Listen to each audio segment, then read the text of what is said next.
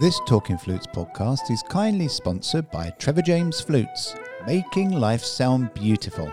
You can show them some flute love by following them on Instagram at TJ Flutes, Trevor James Flutes on Facebook, and at trevorjamesflutes.com.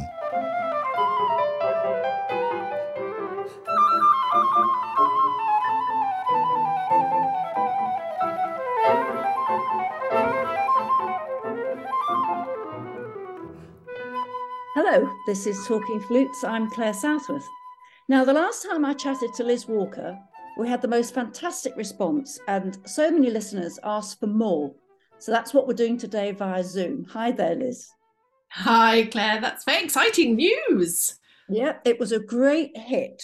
I thought today we'd start with the subject that, again, lots of people ask about, which is finger technique. And as with many of our topics that we pick, it's a huge subject area. So I thought, let's not talk about it. Let's just dive in and see where we get to. Perfect. So where would you like to start? Or would you like me to start? Go on. Why don't you start, Claire? Okay. Tell me what you're thinking. Well, first of all, we know that your technique is only as good as your sound. So you've really got to get your sound sorted as much as possible before you get into actual finger technique, because if your sound isn't good, then your finger technique will never get there either. And then I would say that checking also basics like posture and breathing and embouchure is also important. So you're getting your basics sorted, get the foundation sorted so the fingers can work. And then basically, then after that, start with the 3 balance points. 3 balance points on the flute: the base of your first finger, left hand, the thumb of your right hand, using your chin as the fulcrum. And then if the flute is balanced correctly, your fingers are free. So I always say, think about pushing your left hand towards you and up, and your right hand outwards and up. And together against your chin, it makes the flute sort of weightless and frees your fingers up. I think that's so important. I mean, it's a real shortcut, but I have, and I'm sure you have, Claire, over the years, come across students who feel that they have to continue to hold the flute with the edge of the right hand first finger. And they feel that that's really comfortable. And when you look at the mechanics of wanting each of those fingers to lift up the same amount, that's never going to work if one of those fingers is trying to hold the flute. That's right. So what we're talking about then is trying to eliminate the points of contact that are not necessary.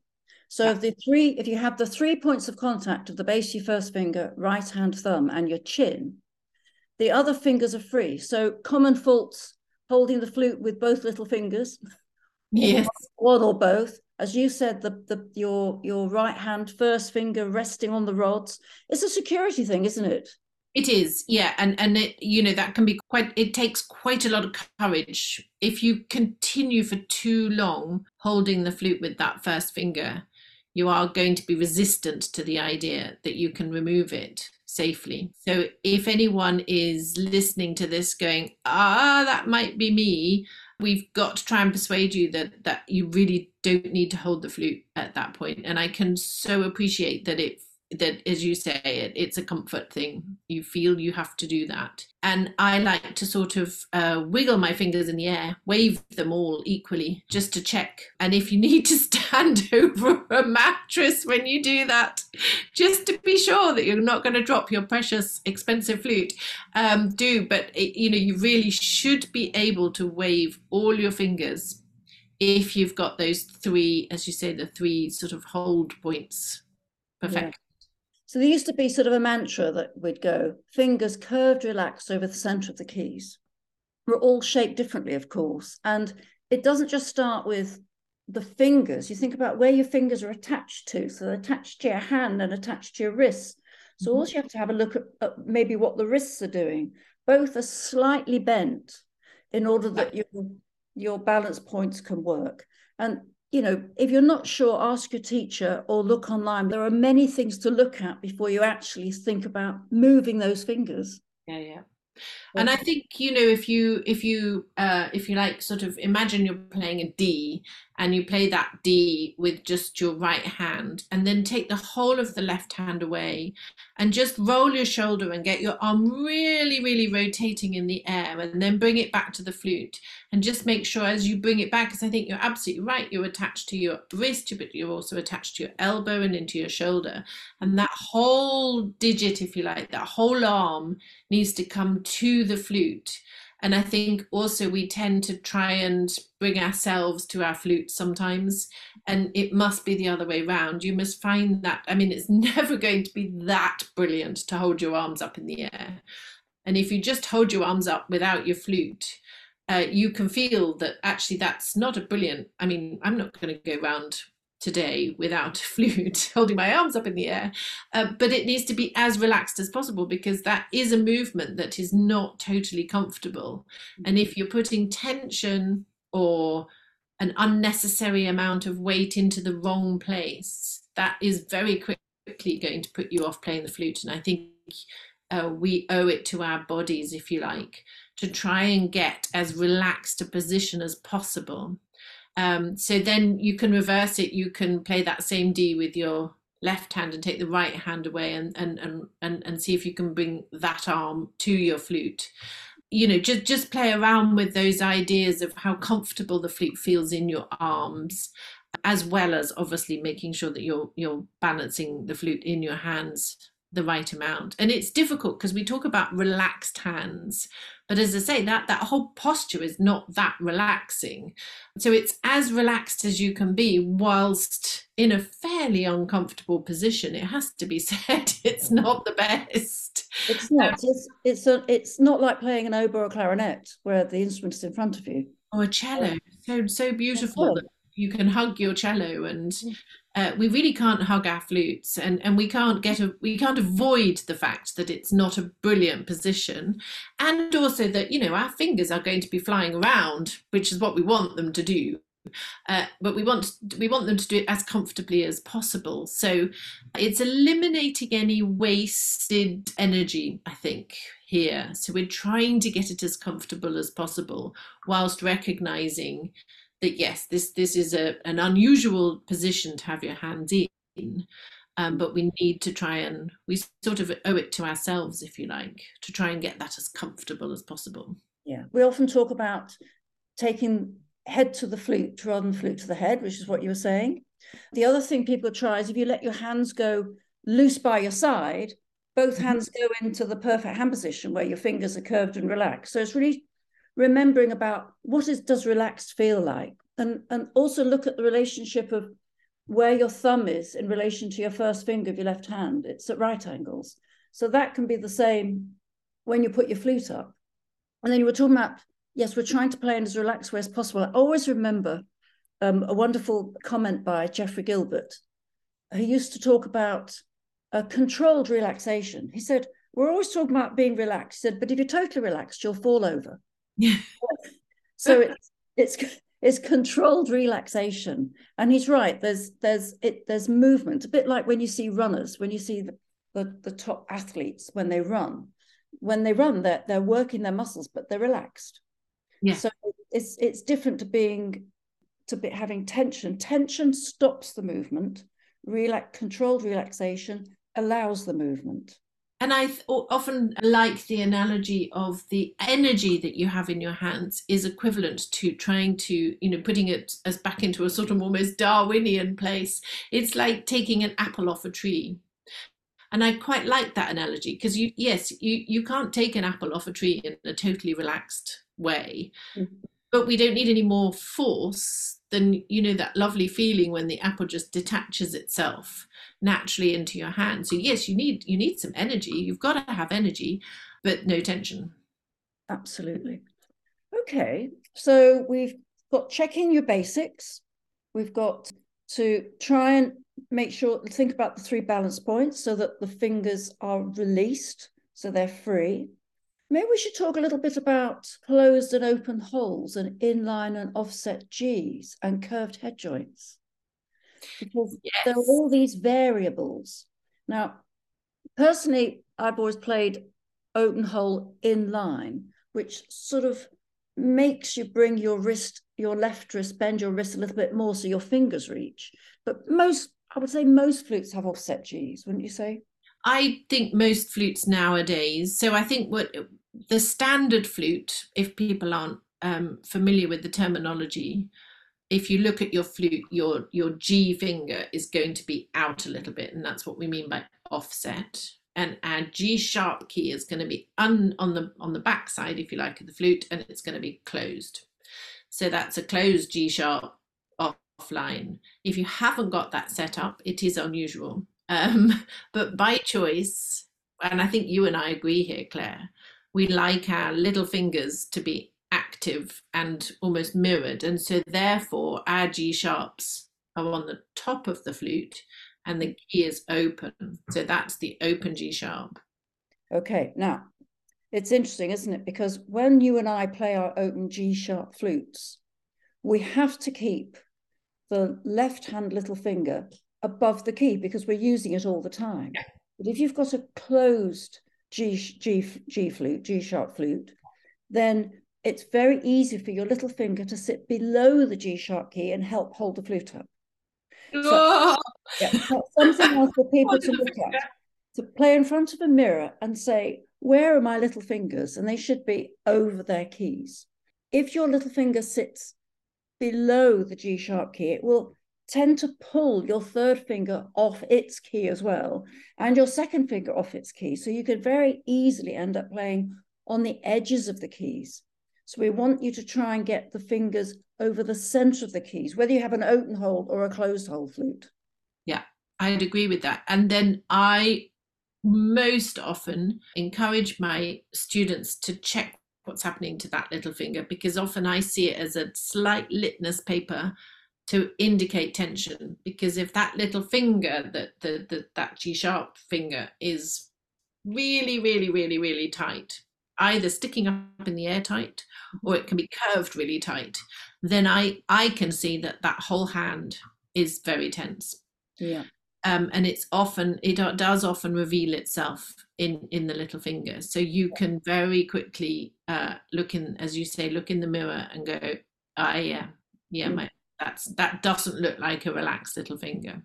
Now with the right hand little finger, we often see it's pushed down so hard that it's almost sort of bent backwards on itself.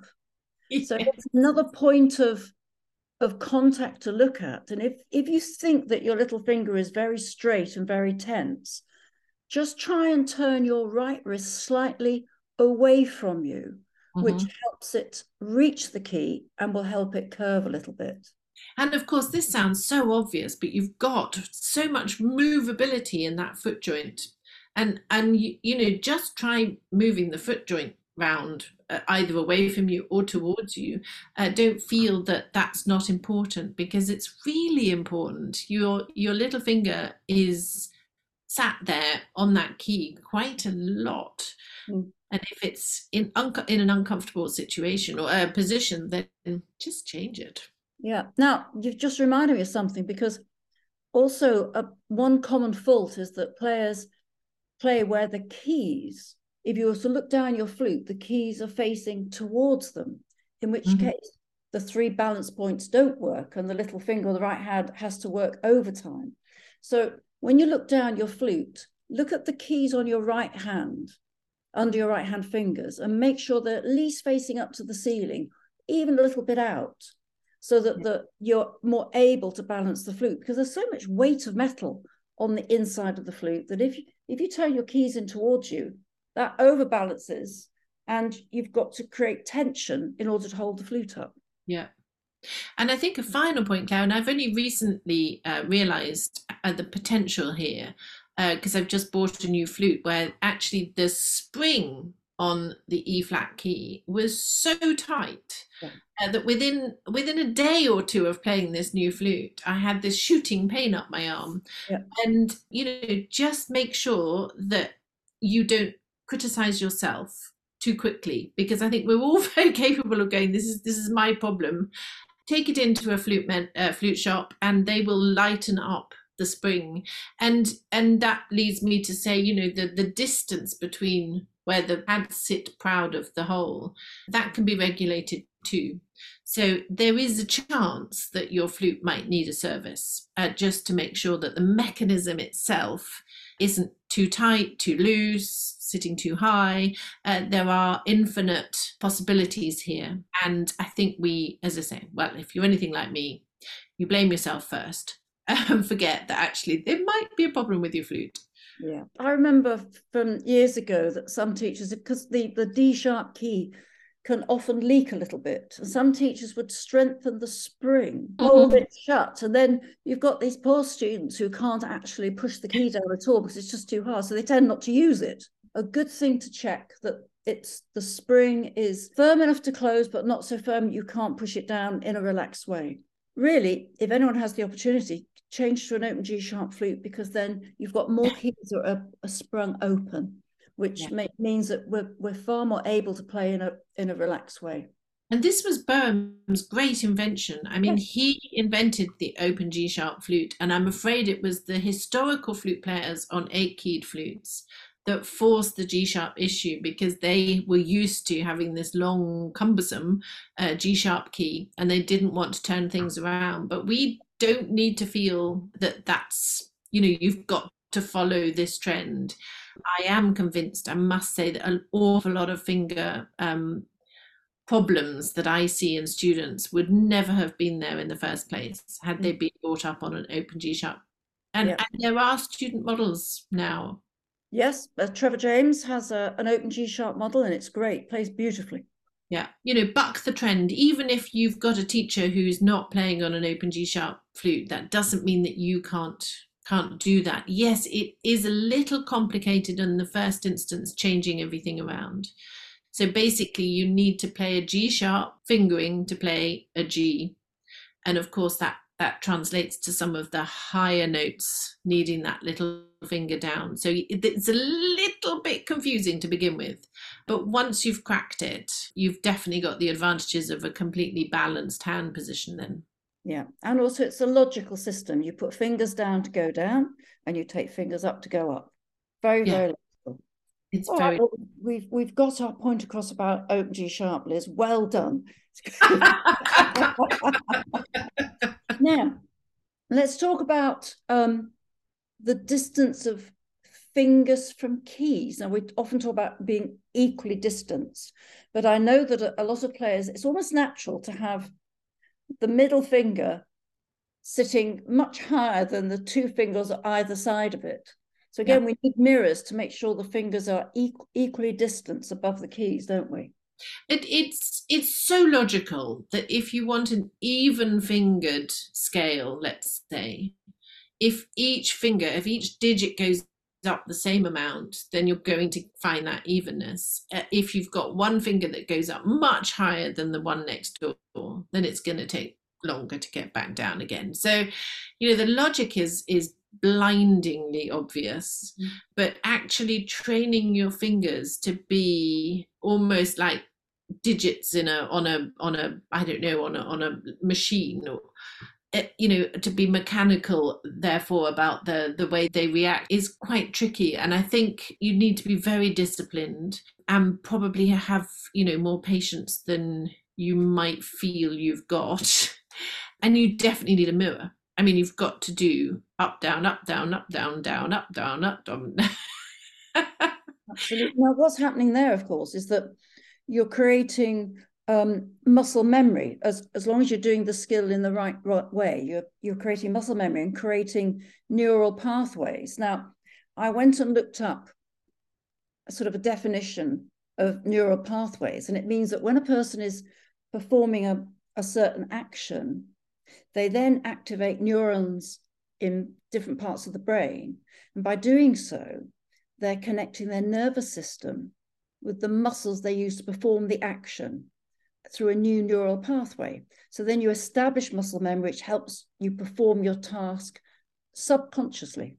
Right. So neural pathways are really important, forming the right neural pathways. And that's what practice does in everything, whether it's tone, technique, articulation, breathing, posture. You're developing muscle memory. And so that's why it's very important to get it right. Yeah. at the start, or to correct it as soon as possible if you think you've slipped a bit. The idea of doing this repetitive practice, we should be embracing that in a way. And I think the other really important distinction here is that we need to do this without being stuck to the music stand. Absolutely. Because I think we need to be able to watch what's going on. So don't be ambitious about playing some complicated piece when you're trying to sort your finger work out. And so many times it's not until you've got a difficult passage that you don't focus on finger technique. And I think actually this should be part of the warm up. So when we're warming our sound up, and it's one of the arguments. We had somebody, I can't remember who it was now, came in and did a masterclass to my students, and they were talking about how very quickly we can get very critical about our sound when you start with warming up your sound. And actually you need to warm up your fingers first, get blowing, get moving, and then you're awake enough, if you like, to start thinking about your sound. Otherwise you're very critical very quickly. And it really resonated with me, because how many times have you picked up your flute, played a note and gone, oh, that doesn't sound very good. It's a little bit off-putting. So maybe don't think about that sound too soon, and instead do a little pattern. It can be a scale pattern, or break it down and just do a 2-note, 2-finger, 1-finger movement, or 5 notes of a scale. So start with G major, G, A, B, C, D, C, B, A, G, do, do, do, do, do, do, do. Do it 3 or 4 times. So easy to memorize that little pattern. Stand in front of a mirror and just watch the movement of the fingers. Really keep blowing and breathing, but don't be too critical about the sound. Just get those fingers moving.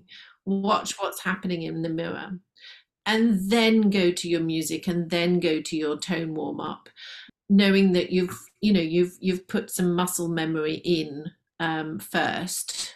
And when you don't need to be too critical. I totally agree with you, Claire, in your introduction of you need to make a nice sound, but also, getting your fingers moving and just blowing, and then tying the whole thing up together once you've got started. It might sort of avoid, if you're anything like me, putting your flute down too quickly because you're not making a nice sound today, because you're going to be probably improving your sound anyway, just by focusing on something else. Breathe and blow, but watch your fingers. You mentioned patterns or sequences. They're my favorite thing. And I'm a great believer in people writing their own musical noodles or doodles, to make up little patterns. And I know that you've got a lovely exercise and it's the beginning of a trill exercise, which works really well. I've also used the same thing in my flute aerobics for little fingers, where maybe you could describe what the exercise is. Very useful, but you've got to be quite dedicated to do a little bit each day, don't you? I think, yes. I mean, if you're anything like me, I tend to sort of have a little sort of, I don't know, little chart almost, where I can give a tick to, yes, I did my trill exercise today. I learned it originally on a recorder. Fingers work so fast on a recorder. We haven't got any mechanism at all. And there is a thrill, I think, as a recorder player, of playing ridiculously fast. And when I was at junior college, we did used to have these little competitions on who can go fast enough. And so, I was inspired to get my fingers moving. And the quickest way I found was to do a trill exercise. I've recorded it for Dorks Music. If you look on YouTube, Dorks Music, it was quite fun recording this exercise, because it's deathly dull to listen to, but it's also, it's equally just so easy, and it's one of those you can do in front of your mirror without too much thought. So you're basically doing a G major scale with just each note repeated over and over and over again, watching how high your finger comes up. I like the idea that you can lift it out of the hole, you can push it down into the hole. There's that 2 different ways of thinking about it. You do need to be quite inventive and creative if you're going to, you know, succeed in this. But, you know, set yourself either a little chart, or, you know, be ambitious with yourself. Maybe, you know, use a metronome and see if you can notch it up a little bit, depending on who you are and what, you know, what inspires you. But they are deathly dull, actually, these repetitive patterns, but so good for you. So good. So, you know, it's a bit like, you know, when someone says flute technique, basically it's every finger needs work. Whereas when you talk about tone, there's lots of different subject matters, but finger technique is every finger. Yeah. What we're talking about is if you set a slow metronome beat and then you just repeat 2 notes. So if you've got a beat going like this, so you've got 2 notes to each beat, and then try 3, then 4.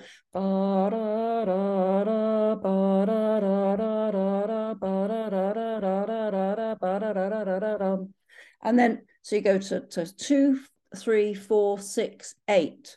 And then you could do that on every finger, just pick a key and do it on every finger, which is what you do in your YouTube video. Yeah. I can't think of the word. Video, little video clip, yeah. So, but it's such a useful exercise, and it sounds boring, but incredibly important. I just remembering, I watched a little video of a saxophonist, clarinetist player I've known for many years. I used to work with her, Victoria Samek, and she was talking about a practice, and she's saying practice. It's like gardening. So the video is her in her garden mowing the lawn and with the gloves on and doing stuff. And she was talking about, if you own a house and a garden, you have to keep the maintenance up. And she said, learning musical instruments is exactly the same. You know, you've got to keep the maintenance up. So what we're talking about here is the maintenance of every finger. And that if you want to be a successful player, these are the things you have to look at. So if you've got weak fingers, do that little trill exercise, because that'll strengthen your fingers. But I just love the fact that she was doing this video from her garden. And it just brought it all home that, yes, we need to look at every area of our technique, the general technique, and just little incremental improvements will make us as a whole sound so much better. So much better. Yeah, absolutely. I mean, how wonderful is it? I mean, I'm sure, you know, it's deeply satisfying, actually. And I do have some students, I have to say, and I watch their fingers, and they each rise the exact amount off their flutes. And you know what, Claire, so often I actually have to, I mean, it sounds ridiculous, but I have to slow them down because their fingers move so fast. They move far faster than sometimes their tongues might be able to move, or their sort of, you know, the rhythmic emphasis in the piece is lost because they've just gone bloop because they can. But how exciting for them, you know, that their fingers just do that movement so beautifully. And it is a thing of joy. It's really something to marvel at. And why not aspire? We should all aspire to have beautiful fingerwork, because it's wonderful, but it doesn't come without a little bit of hard work, actually.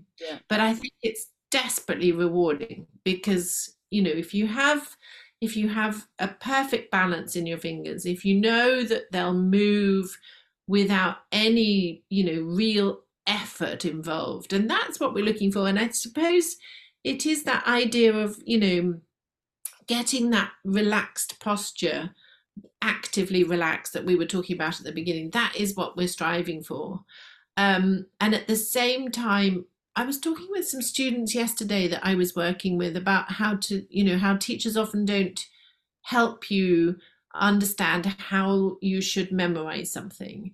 And we were just discussing, you know, the various ways that they go about memorizing music. And one of the things that kept coming up in their discussions was muscle memory. And it just made me think, actually, if we could get some of the patterns that we're talking about, that we come across in the music, into our fingers from memory, Mm-hmm. That not only helps us to memorize music, which is a thing, that again, that is to aspire to, really, to free yourself up from reading the dots, but equally it's sort of an extenuating that idea of just repeating two notes into actually repeating whole passages. Mm. And I think that also maybe avoids some of the tension that I think with flute music particularly, gosh, you see all of these rapid runs. And I know that's covered a little bit in that a book that we were talking about, I think last year, when we were looking at various different study books. You open that and it's all those top notes, and he talks about the lines and the blackness. Mm. And sometimes the tension that we put into our fingers could be a trigger from a visual, scary looking passage. Yep. So putting it in your fingers from memory avoids you having to look. You can just shut your eyes and play. Absolutely. My only proviso with that would be to say that I hear a lot of flute players who can play very, very fast, and there is no sound behind it. So it's very easy to get distracted by saying, I want to play fast. But fast is no good unless there is a quality of sound there. So the sound has to be produced at the same time as you're moving your fingers. So that might be from maybe starting slow. And I've always say that if a skill is learned slowly, it has the possibilities of becoming fast. And I always used to say that anyone can play anything that's ever been written, because you can just pick your own speed. So you can just go snail pace. Yeah. So, Flight of the Bumblebee, you could play it so slow, like a beautiful adagio, and then put in the exercises and the drills, get the process right in order to get it speeded up. But you don't need to start fast. You need to start slow. So it's like the 100-meter runner doesn't run 100 meters immediately. They've worked up to that, and they gradually get faster, and they make sure the muscles can cope with them getting faster. So we can put in the same process, the same routines into our flute practice. And when you're doing it slowly, that's when you can observe whether there's any tension in the fingers. Absolutely. And as you speed it up, just be aware, as it gets a bit faster, do your fingers stay relaxed? Because as you said earlier, you can't play fast once your fingers get tense. Yeah. I mean, if you think of stiff fingers, gosh, really cold day when you've forgotten your gloves, that's a stiff finger.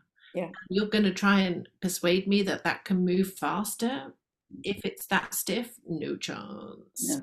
Mind you, a bowl of hot water sorts that, doesn't it?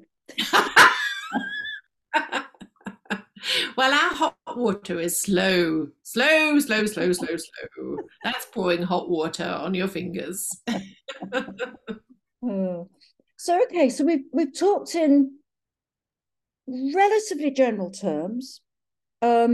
I know last year we talked about study and sequence books, which is very applicable for today as well. That once you've got the basics sorted and your fingers are moving in the right way, what do you practice in order to help you get faster? And maybe what's the technique? I mean, the process we talk about is to first of all practice what you can't play, not what you can play, and develop your practice techniques. So playing slowly, changing the rhythm, changing the articulation, change the key, playing groups, starting with the simple and building up to the more complex. All these things, it's sort of common sense, but not many people think clearly when they're practicing. The different rhythms, I think, is a super, apart from starting slow, of course, to use different dotted rhythms to help work through passages and taking out the passages out of your pieces and then making a little sequence on it. I think making the sequences using, your sequence book, which is fantastic, and then just seeing you can write your own sequences then, because it gives you all the nuts and bolts of what a sequence is, how to work it into that little passage. So yes, take it out and then extend it, maybe, play it down the octave, up the octave, try it in different colors, use a lot more air always. And then just pattern it into a different way. My students will tell you, always play it back to front. I'm a Yes. great believer in the back to front, because Me once too. you've done it back to front, you then really know what those notes are. So back to front, inside out, add the dots, put the different emphases on different notes, because then and by the time you've done all of that, you've actually practiced it a lot of different ways. If we talk about something very specific, I always think of Poulenc Sonata first movement, when you've got, I think it's top A, which is really tricky, and everybody falters on that. And you could pick that out and you start it an octave lower, and then gradually go up in semitones or tones, so that, and start slow and make a little sequential pattern.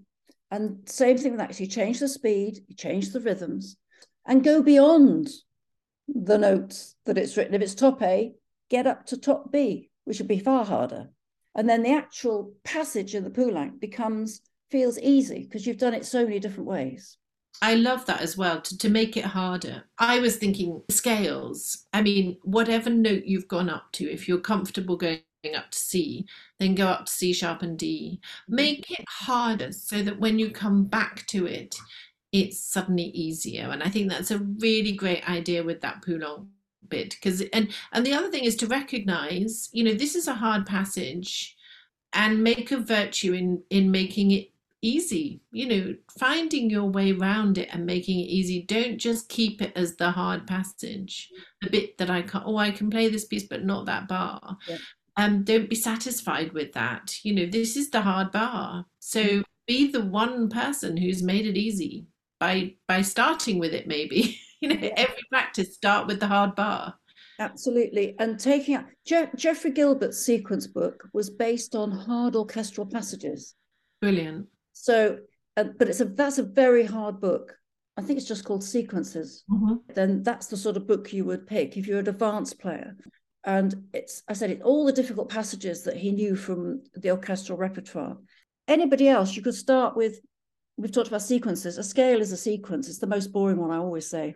But you could take a little bit of it, just take a little bit of it and work at it. And maybe you could do that backwards. Maybe you could start in the third octave and come down to the bottom, then go back up, rather than always start at the bottom, go up. Because when you start at the bottom, go up, the top always suffers. But if you get all the energy and start at the top register and then come down, they always sound better. Yeah. So you have to make up different ways to practice that suit you. When you know something works for you, stick to it. Stick to it. And I love the Reichardt patterns. I think they're great. So do I. Oh, and I love changing those into fast and slow, and finding the difference between the two and translating one into the other. So very often when we play slowly, we think about the sound, we think about the use of air, and we allow the air to really carry us. And when we play it fast, that's the one thing I think we always forget, is to hold on to the support system, which is the airflow. So it doesn't matter how fast your fingers are moving, airflow is still the most important thing, in a way, just to carry you, just to support you, just to give energy to those fingers, give the fuel, if you like. That's a great way of looking at it. Absolutely. So yeah, the air often gets neglected because we get our head so full of technique, we get distracted. So that's why starting slow is good, because you can start to bring all those things together. And it's important that in your practice that you're consciously thinking about the things you need to do, so that when you go and perform, you don't have to think. It's subconscious. Because you can't be playing the Poulenc Sonata and be thinking about, oh yes, I've got to make sure these fingers work cleanly, and that I get the link between the E and the F going right, and I make sure I'm blowing hard enough. You haven't got time to think. You have time to think in the practice, so that you can then go and perform. Yeah. So they're very different things. So if you can't play something in your practice, you'll never play it in performance. I think that's what it is, that practice to make it right. And then there's the practice where you can't play it wrong. Yes. Practice till you don't go wrong, rather than trying to get it right. It's a different way of thinking. So that, it's very easy to be very negative about practice. I always go wrong there, and all this sort of stuff. And you shouldn't do that. You should find a way of practice that helps you overcome that. Yeah. So practice till it doesn't go wrong. Yeah. And that really, that is, as you say, a totally different mindset somehow. Yeah. Because I think as a professional player, I can't go wrong, Clare. And that's a really, really difficult mindset for somebody to get into. But it requires a practice that is in a completely different way. It sort of, is that passage so in my fingers that I can't play it wrong. And I often practice thinking, could I record this today? If I recorded it today, would it be perfect? And you don't always want that sort of pressure on when you're playing, and I understand that. But if you've got something that you really want to play really well, just having that, could I put a microphone on this right now, and would it be okay? Along with recording yourself. But we're coming quite a way off finger technique.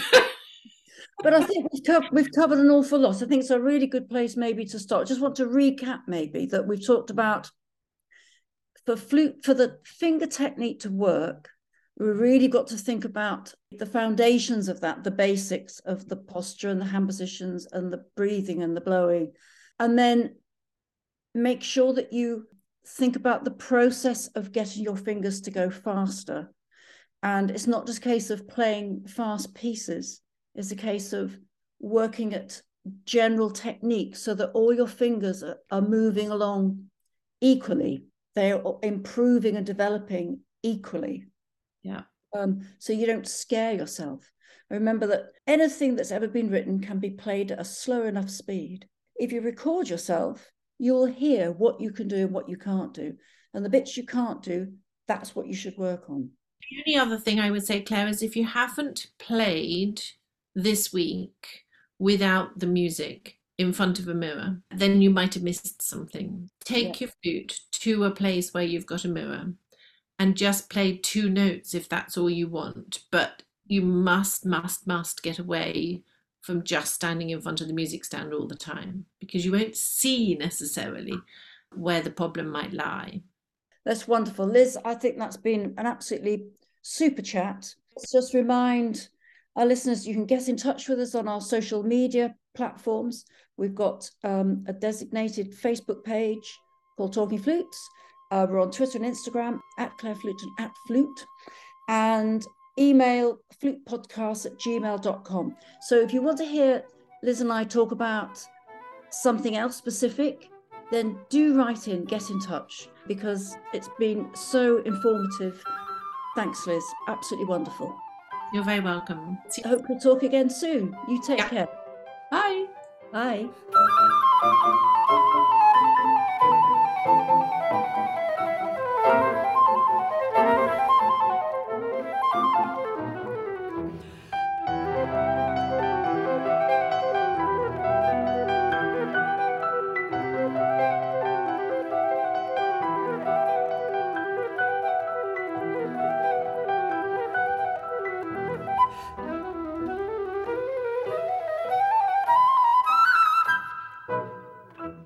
Talking Flutes and Talking Flutes Extra are podcast productions by the Trevor James Flute Company. For more information, visit trevorjamesflutes.com.